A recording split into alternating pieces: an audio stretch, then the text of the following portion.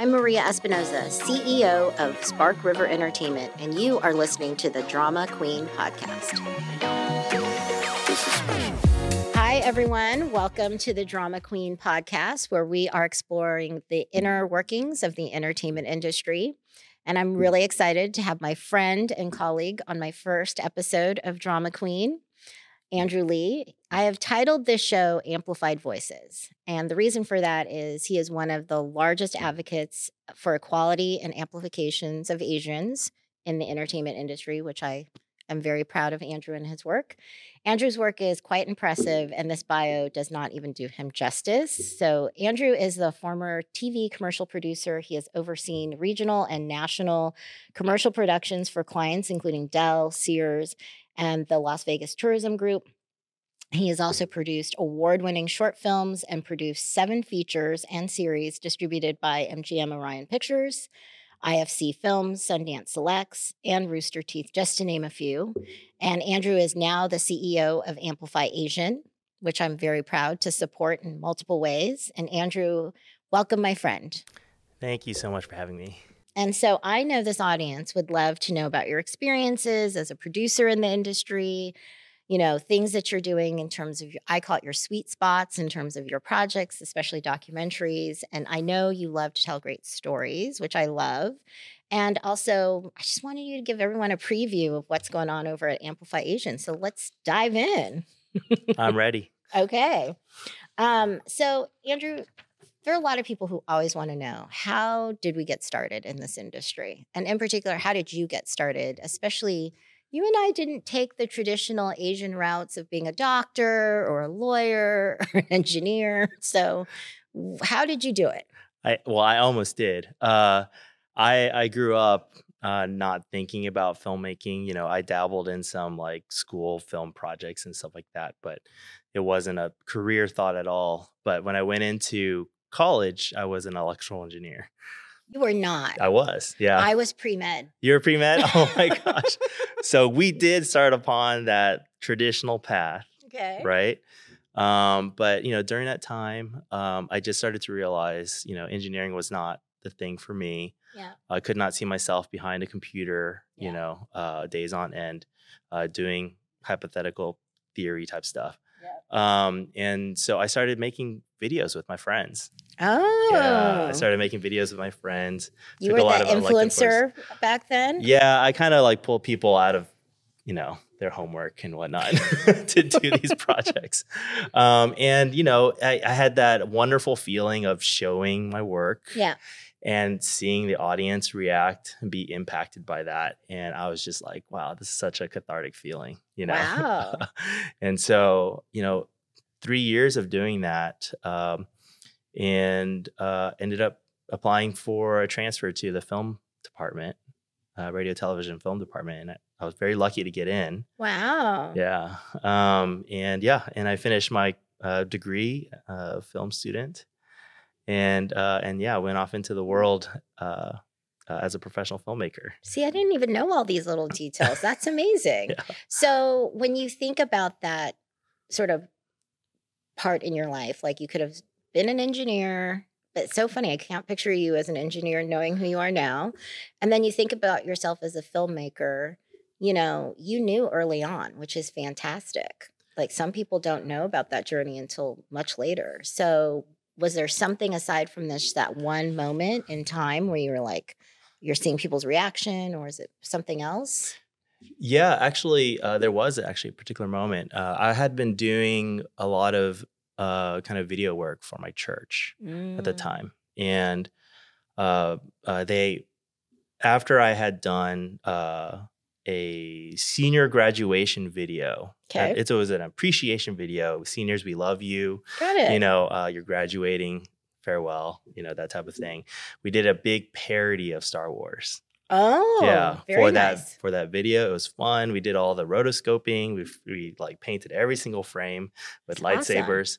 Awesome. And my home church calls up and said, hey, they didn't know what I was doing, but like they said, hey, we're doing a summer camp. We'd love for you to do a promo video. and our theme this year is Star Wars. Nice. I'm like, what? May the 4th be with you. May the 4th be with you. And I told my team, and my team was just like, let's do it again. Nice. So we did that whole thing again, part 2, did it for the church. But this time, when we finished the film, we screened it in front of all the kids. Yeah.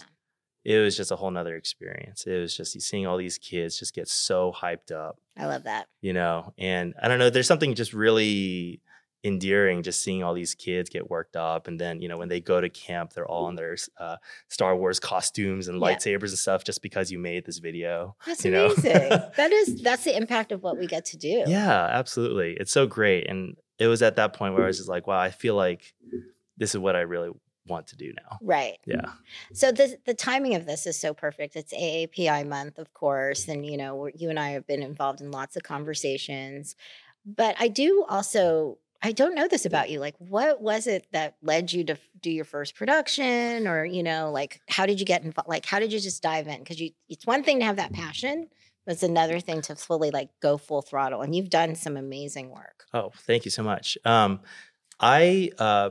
After film school, I owe a lot to my professor, Scott Rice. Oh. Yeah, because he was the one who threw me in the hat, threw my name in the hat for a commercial production company. Got it. And I became a TV commercial producer. And that was like basically just throwing me in the fire. I did a lot of sales and every TV commercial campaign that I booked, these big budgets would teach me how to use it for professional, filmmakers and film crew and all that good jazz. I got to learn from really great people. And so that gave me a lot of confidence in just jumping into feature work with some of my friends. Right. Now, before the feature film work started to happen, I ended up producing 2 short films that each won $100,000 in cash prizes. Nice. Yeah. And so it was a time where my confidence was building, and every move, that was happening seemed like a really great move, Yeah. And so, and I started a production company with one of the guys, a group of guys that I did short films with. Yeah. That's fantastic. Yeah. And look at you now. Oh, man. It's been a long time since then. That's for sure. So tell us about your feature film that you did, Intramural, because I'd love to learn a little bit more and share that with the audience. Absolutely. That one has full of stories. Tell us the drama. Oh, man. We had started our company, and my business partner, Bradley, he had written this really hilarious script called Intramural.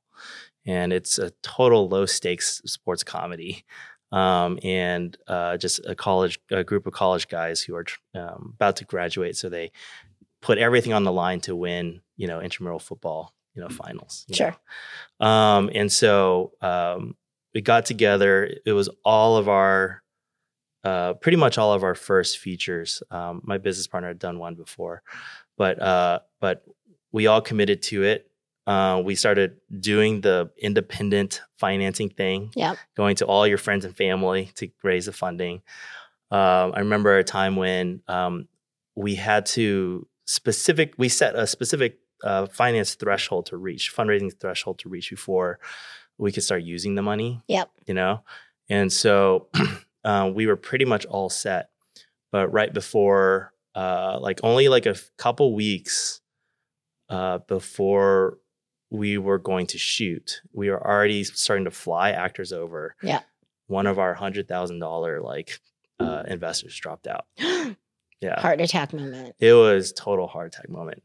And we had to return to one of the investors who had said no at the beginning. Yeah. And he was the first investor we pitched for the whole project, the very first one. And we had done a terrible job pitching him. So he said no. Oh. Yeah. So you kind of have a little redo moment. And yes, exactly. And so what happened was Bradley, it was his connection. And Bradley had basically came to him and begged for another opportunity. Yeah. And I volunteered to walk in there by myself to like talk to him, you know? And so I talked to him. We kind of backtracked and analyzed what happened before. Good. You Debrief the moment. We debriefed last time. And, you know, I kind of like workshopped that with him. I just said like, hey, you know, this is kind of where we're at now. Yep. This is what we need. And he was just like, let's do it. Yep. So this is a kind of a two-part question based off of, because you and I we fundraise a lot. Yes. For films, for projects, last dollar in, et cetera. What's your best advice to a young filmmaker? Because it's easy to get, even as a filmmaker in general, it's easy to get a little disenchanted or scared or nervous. And so what's your best advice to someone? Oh, man. I like the breathe in moment. Yeah. Well, I tell people that I was fortunate to have gone into TV commercial work as a salesperson because I got rejected 100 times a day. Yeah.